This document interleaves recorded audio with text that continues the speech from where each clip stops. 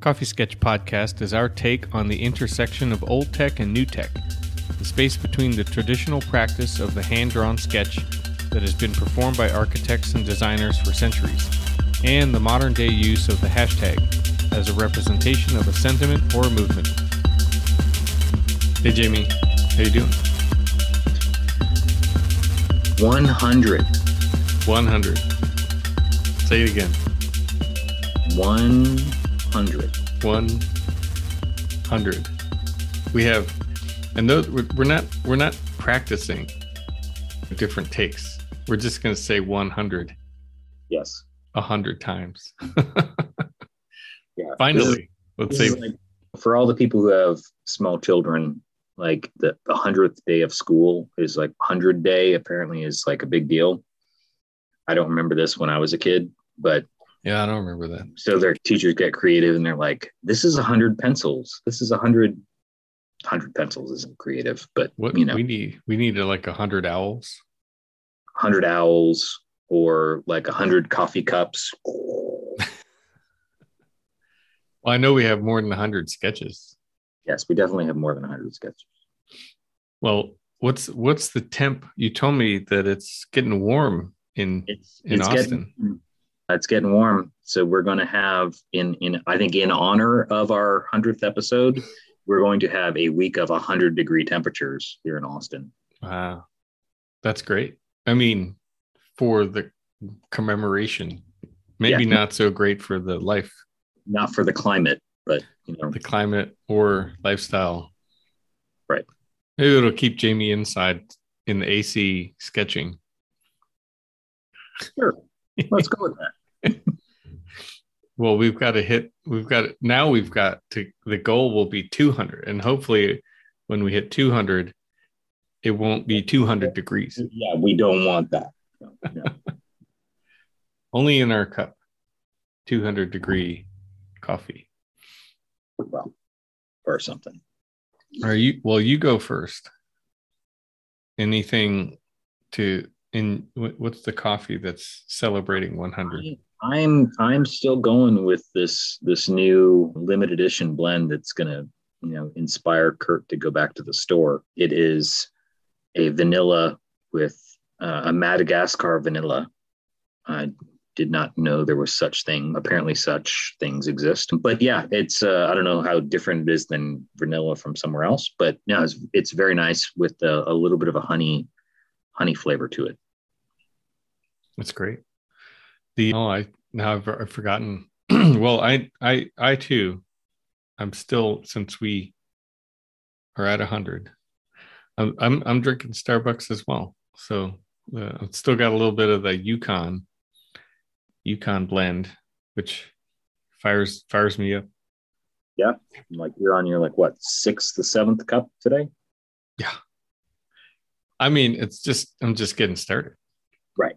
It's just the beginning. I've got 100 to drink today. Yeah. Lots of sketches to do. So, hey man, congratulations! Thank you for joining me to make 100 of these episodes. I know this is like our big group hug moment.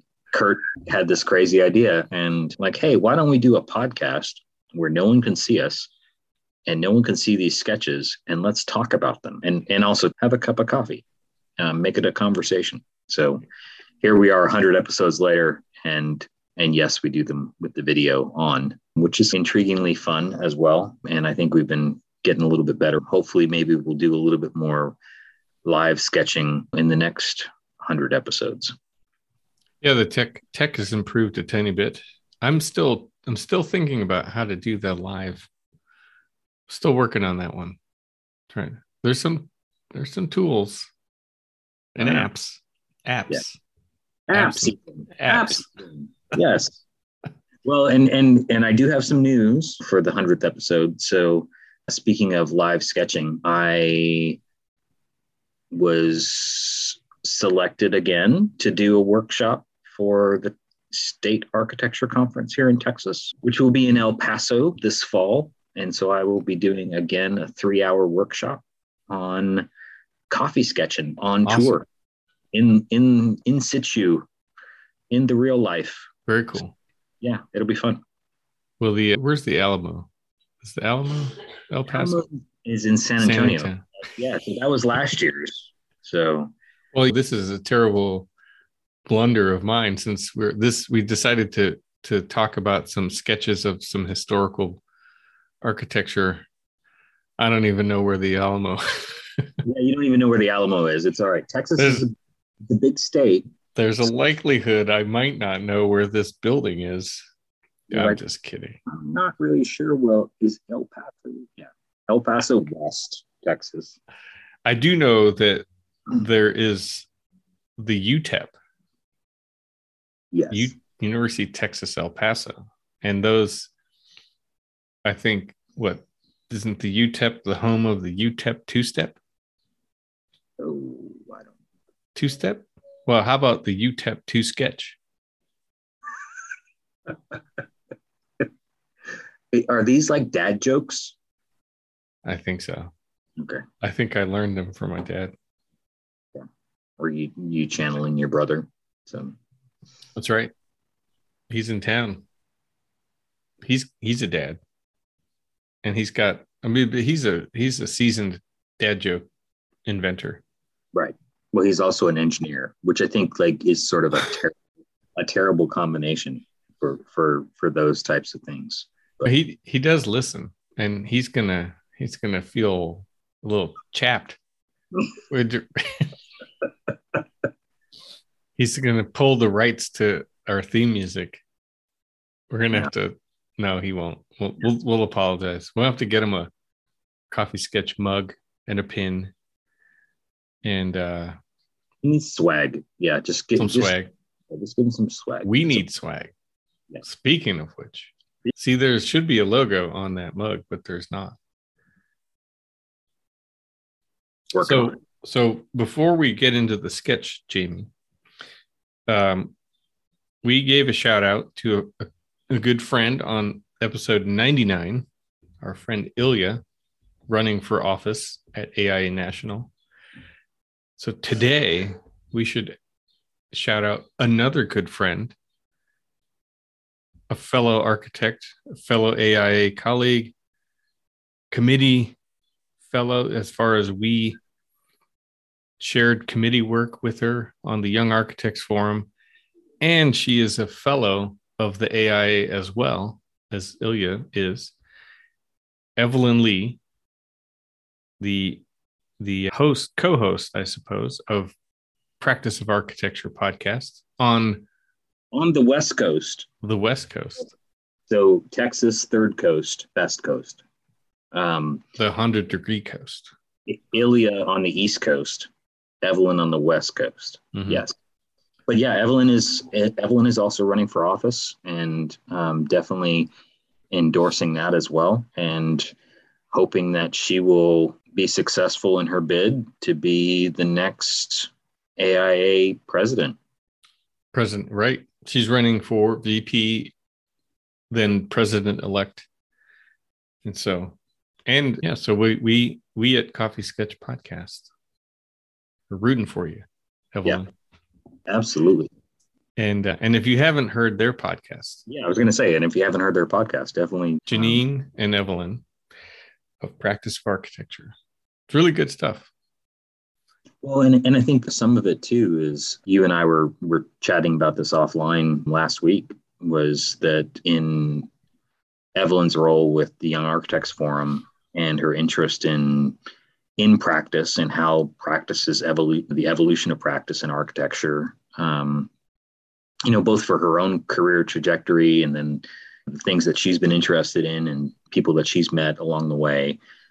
She did a conference and basically helped organize and spearhead a conference that you and I both attended, which was the Young Architect Forum Summit 25. So the 25th year of the Young Architects Forum at national level. And so you and I participated in that in Virginia with, I guess, 48 other colleagues, and discussed sort of what the next, not just the next generation of architects would be, but sort of the next evolution of what architecture role practice would be.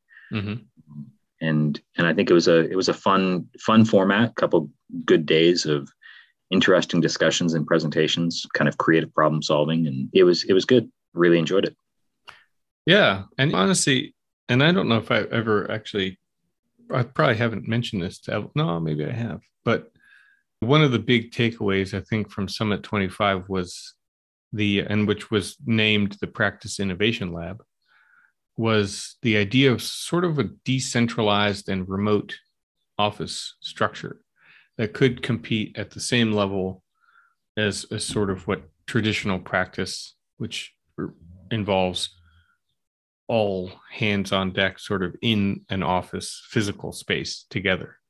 And so one of the, I think, success models out of that is the Jam Collective, which is part of which this group is comprised of some fellow Young Architect Forum colleagues as well, Christian and Abby and a few others that we didn't actually share committee time with. But the cool thing is they have taken that and carried it forward, right? And so now fast forward 5 years later, which I think in any professional organization, to see something conceptualized one term in less than 5 years, because it's already been it's already in what's the word, in the works, it's already working, it's already a thing well before the next summit. I mean, stumble through that one, but basically less than 5 years you have proof of concept of this sort of model or sort of office model, which I don't think, if we didn't discuss this, I mean, I'm not going to say that it was only thought of in Summit 25, but just by having Summit 25, that conversation, this pandemic that forced everybody to a remote work model, kind of shed light on that, hey, this can work. And by being forced into that position by, sheltering at home or working from home. Anyway, so that's exciting. I think it's always exciting to see something come to fruition from concept. Right. Well, I mean, and just, it was, I think, exposure for a lot of us to, again, you and I've talked about this quite a bit, and others as well, is the benefit of having served on a national committee for our professional society. Was service is something that is sort of ingrained in us, and something that is part of our own ethic. It's just who we are as people. But I think that the privilege of being able to serve on that is one thing, but I think it was sort of the bonus is that you get to have this opportunity to see what other people in similar stations in life, in their careers, different stations in life, different backgrounds, from all over the country, are having discussions that are either similar to yours or so different that the exposure to that is the real benefit. Sort of this opportunity to kind of hear out of context, putting yourself out of your own context and into a conversation. It's always sort of I'm stumbling through this one, but it's as an answer, but I think I've always just loved it. I mean, it's energizing and refreshing to have those kinds of conversations with folks. And I think the summit was a snapshot of that, of course, but like you say, I mean, there were some tangible results from that, some of which we didn't necessarily, expect at the time. I don't think that they went into that conference thinking that Jam was going to be something that existed post-conference. And then you look at what Evelyn and that podcast are doing in terms of having, extended conversations about practice of architecture and the breadth of what that means. It's not just the practice like this, it's the practice like this, which you and I tend to talk about anyways from our own perspectives. But yeah, I think it's that exposure has always been something that has been the hidden benefit It's of being part of the professional society, as much as you and I both disagree with quite a bit of some of the politics of things, for lack of a better term. I think that you can be the change agent from the interior or the exterior. And you and I have always sort of done it from the interior, even if we sometimes feel compelled to be on the exterior. Mm-hmm. Mm-hmm. So, but yeah, I mean, I really wish Evelyn the best, as well as Ilya, but Evelyn especially, because I think that her own career trajectory would bring a really fresh perspective about this sort of practice of architecture and what does the future hold. Yeah. And so as we segue into our sketch for today, one more 100 is, I think, the premise of Summit 30 is to zoom into the future 100 years and think about what the profession of architecture looks like. So that's the sort of the strategy for that conversation, which is really intriguing, and I think is going to be a very fruitful session that they put together. Oh, I think it will be, and I think as we transition to the sketch for today, is as much as Summit 30, projects out 100 years into a future sense, as architects do. I mean, architects and artists and philosophers and educators and practitioners of all types will look at manifestos for the future, try and figure out what that sort of futurist think kind of concept is.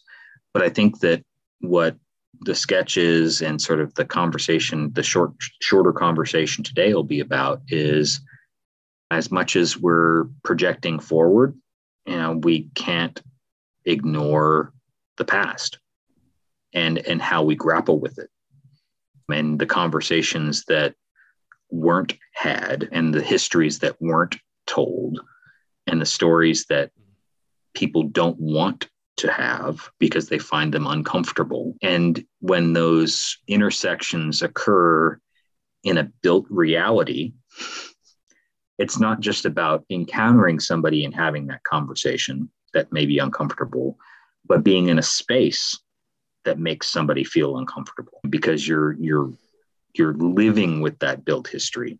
And that's something that I had a recent experience with. And so a couple of weeks ago, went to my first National Main Street Conference. Hadn't gotten on a plane in a long time, which was, of course, pandemic world, but flew to Virginia. Conference was in Richmond, and was excited to see a city that I'd not been in and explore, but also to connect with colleagues who are doing similar work to mine, but in different states.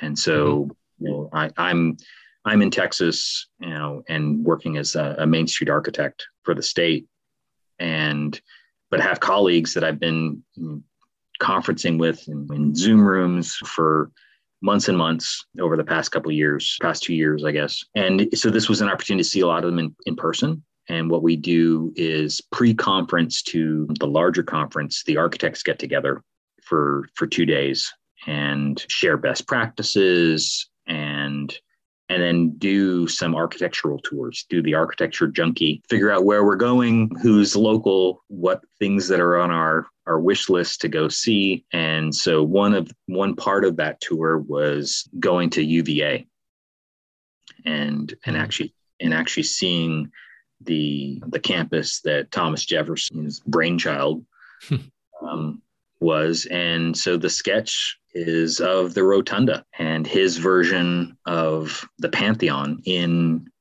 rural Virginia. So that was a treat for me, because at least the Pantheon as a building, as I've shared on the podcast before, is arguably my favorite building. And so to know that was the touchstone architecturally that Jefferson wanted to emulate with this particular building and the campus was just interesting just to see. I mean, not even talking about him as an architect or as a person, or as a past president. It's just knowing that architectural lineage to this from a process standpoint was just sort of an interesting thing to see and walk around and then inhabit. But yeah, that was. So does it have, I mean, we both have been to the Pantheon, luckily. Yep. And yeah, it's also, it's one of those things that I would love to get to see in person myself, just knowing, to have that experience of historic American architecture that like you said earlier, related to current events as far as race and the history of the country, and Jefferson as a part of that history, and slaves and indentured people. Or I'm thinking of the anyway. So I was thinking of another term and I couldn't remember. I apologize. So anyway, whether or not the history should be amplified, but at least understanding the time and the place. So anyway, so the question was, does the interior of this rotunda have that same sort of close effect that the Pantheon Dome has? Or is it different? Okay. Different. I don't remember. It's entirely different, because this actually has multiple floors in it. And even that to a certain degree has changed over time, because there was a fire with the building. And it was restored, and actually I think this is the second restoration of the building, which is the second one is a little bit more sensitive to some of the original aspects of the design. And so we were actually able to tour the campus with the campus art, which was fantastic. So most university campuses have a campus architect. In this particular case, when the architect is Thomas Jefferson, of the original architect of the campus, there's some aspects of that role today for a campus architect that certainly have a lot of baggage. and it probably a different role than most campus architects. But the gentleman who toured us around, I can't remember his name, he was very generous with his time, but also sort of his description of things and describing the process of the current restoration of the building and the documents that they historically had to go back and go through the archive. And it was nice to hear him sort of be critical of the lack of drawings that Jefferson had for this building and for the campus in general. The drawing set was pretty limited, but at the same time, there were some very exacting specifications for the building.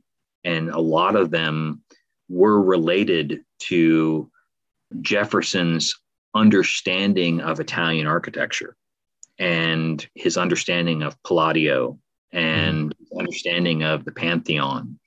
And so there was an exacting specification of what his theoretical premise from there to here was. And then, of course, there were some less than spectacular accounting for that specification, where some of the Corinthian columns that you're seeing here might have also been part of a work order where some of those things went for Monticello as well. So you had the university and his residence both being effectively developed at the same time. And so the architect was talking about, when they went back through to find a lot of documentation of that interior space. Back to your question of what was the dome like? Was it painted? What was the ornament of it? How should it be rendered today?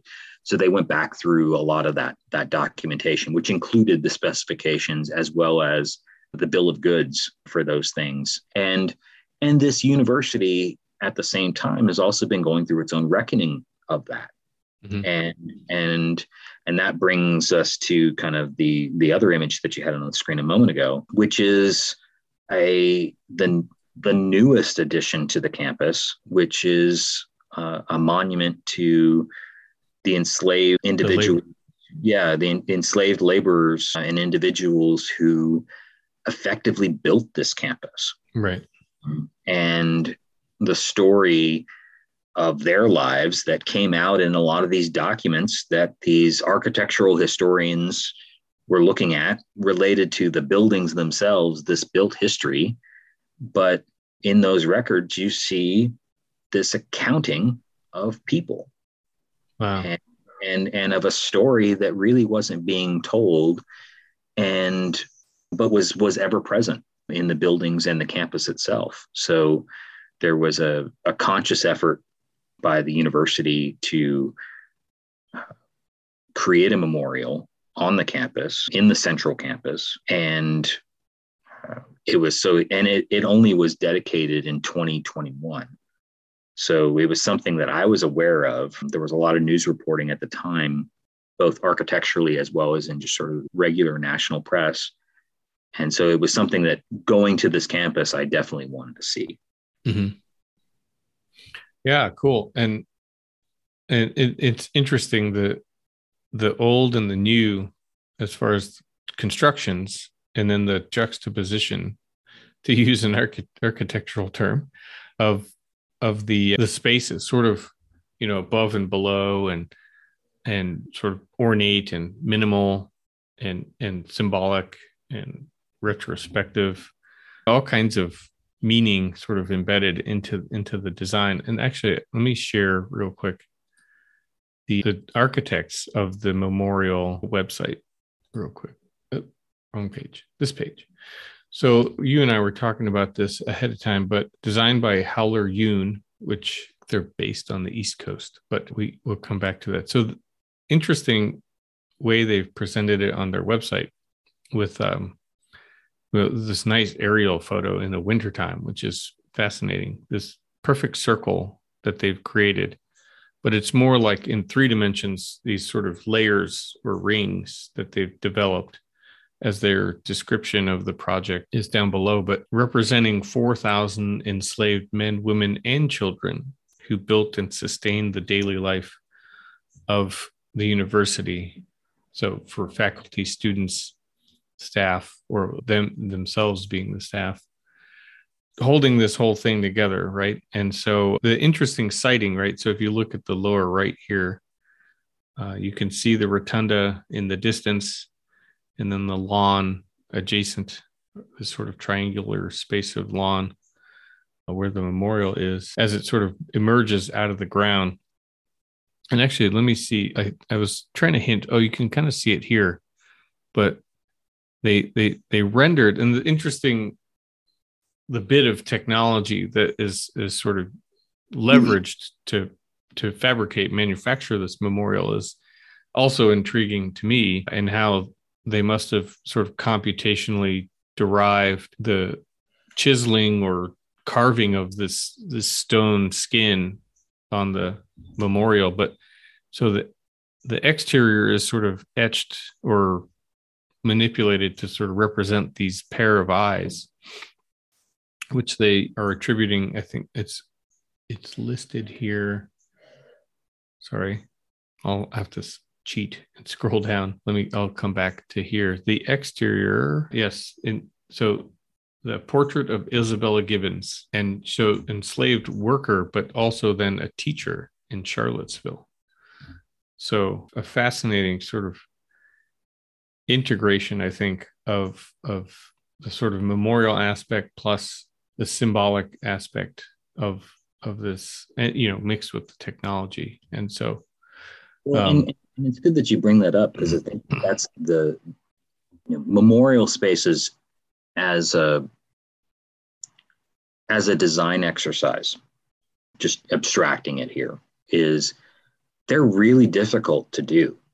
Because I think, and this one, I think, spoke to, there was a lot of community discussion and community engagement in developing what is being memorialized here, who is being memorialized here, how is it being memorialized, what story are we trying to explain, how is it going to be rendered, what feelings are we trying to evoke with the space. All of those things from a memorial standpoint are, and then it's setting, like you showed that sort of initial image of it in the snow. And there's an exactingness to the campus. There's as an architect or as a designer, there's a formality of campus geometry. Many campuses across the United States in their planning and campus planning were influenced by Jefferson and UVA and that sort of quad idea. So there's a lot of the design intent that is already present in this place. And then you add to that this kind of concept of trying to memorialize 4,000 or almost 5,000 individuals and their stories that have never been told in an object or in a place. And that is an incredibly audacious task. And so I think you highlighting some of the technological aspects that they leaned into to accentuate aspects of the design, I think is really unique to this memorial that we don't necessarily see in other memorials. I can't think of another memorial that tries to do this in this particular way. And there's the thing that we were talking about, as we were sort of getting ready to do this conversation, was the thing that had struck me in how all of the names or descriptions, because some of these people aren't named. Mm-hmm. In the records of the campus, some people are only listed by their profession or their task that they were attributed to and how they were counted. And so, but each one of those individual stories of memory is rendered as a mark on the internal ellipse of this circle. And when it rains, it really has a powerful, it's a bit humanizing as well to a stone surface. And there's a pain and a sadness with seeing that. I think that's intentional and difficult and intentionally difficult and really effective. So I wanted to see it in person. And you read these types of descriptions of what someone's process is and the things that they're after, and then to see it in real life and experience it yourself, you can really come away with a lot. I'm not even sure I have words to describe some of these things. Yeah, I bet the being there in person was extremely moving. And so I'm glad you got to go there. One day I would like to try and get there myself. It says here, just to expand a bit on the memory marks, is it signifies those that were lost to historical record. However, as they uncover names, they will add them to the wall. And so, yeah, so each mark of these sort of slashes in the stone represent an individual. And so some have names, some don't. Some have as whatever information, as you mentioned, was known, like their skill set or task, job that they were assigned to. And so that's also kind of an interesting aspect of memorial, is the ability to sort of evolve or expand the information within the memorial. And the other thing I think about this one in particular is, and I think this image is really good at showing that, is that how a memorial is not just a statue, but actually is more of a place that you can use as a public space, like a plaza or an enclosure, or so it's occupiable versus statuesque or a sort of monumental, right? So it's not just something to look at, but something that can bring people together within. Well, and that it's not planned, is that, yeah. I think that's the thing. As architects and designers, oftentimes we try and plan all of those experiences. And I think that image you just had on the screen that's not planned. That's people deciding how they're going to occupy that space. Yeah. And what's appropriate. And maybe what's appropriate then maybe changes over time. And that's okay too. And so I think that that allows for people to engage with it and sort of make it their own and sort of expand that story. And those are the things that I think always give me pause as a designer. Is there's things that you imagine how people might use something, but there's also there has to be some humility in realizing that you don't know. You don't know how something's going to be received, and you don't know how something's going to be used. And sometimes in that not knowing, you get the best results. Yeah. It reminds me actually of something my very first studio instructor in first year told me, is that you don't get to stand outside your building with a pamphlet that tells people how to use it. Exactly. And that's a perfect, I think, summary of how this and all good works of architecture evolve or take on its own sense of meaning and place. And there's a lot of subtlety in the design. It may look simple, like a ring of stone, but and I'll, this is going to be my last point, because it's such a simple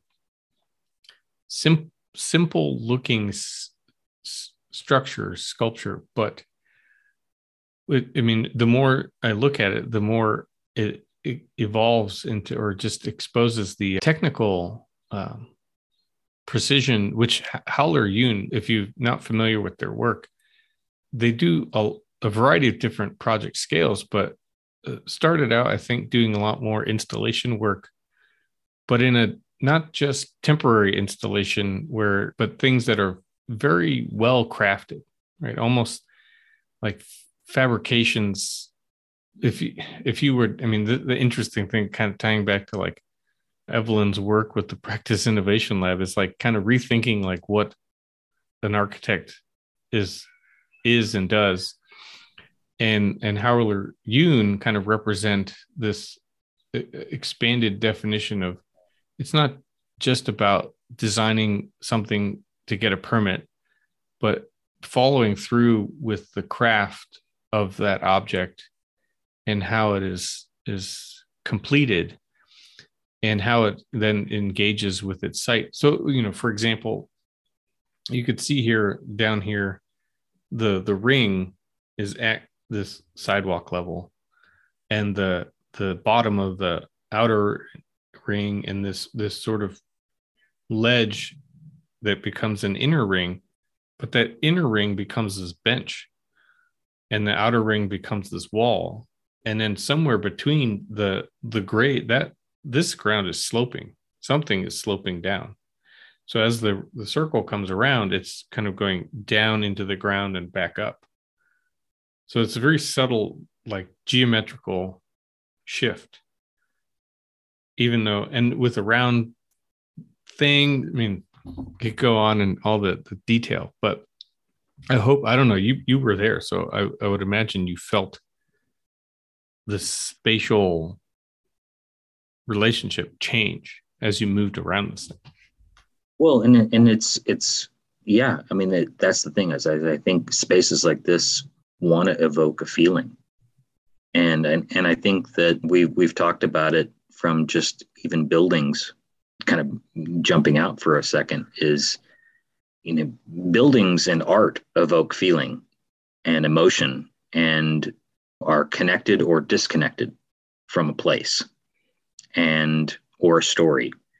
And there is some art and craft in executing things in this sort of exacting way, like you described. I mean, that's the perfect example. Your original studio prof telling you, you're not going to get to stand outside here and explain your design to everybody who comes to visit it.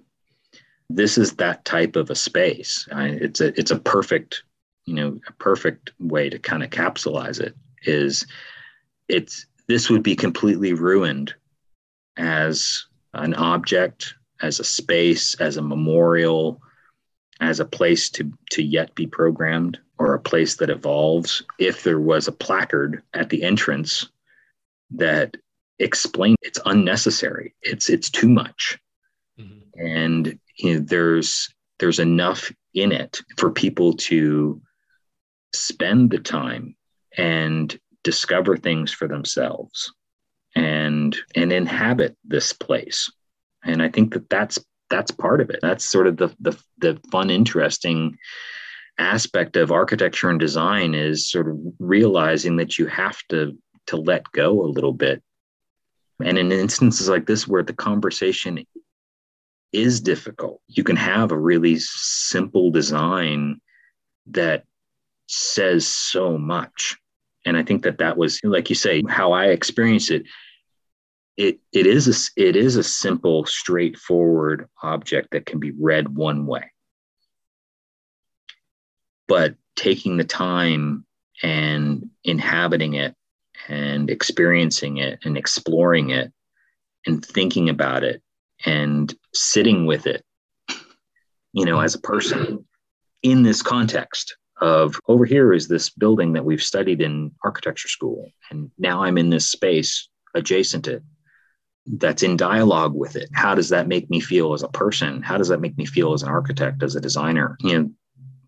That's the power of place. So yeah, appreciate the opportunity for us to talk about this, and you always find a way to summarize it with something that's really super straightforward, and I always appreciate that. Yeah, no, this is great. It's a little challenging, sort of. Oh, we never pull punches. No. And episode 100, I guess, shouldn't be any different. And so we're not afraid to at least get into open up the dialogue or the conversation on a subject matter. But so anyway, thanks for sharing your sketches, and for 100 episodes, and we'll have to have 200 episodes under our belt pretty soon. Soon enough.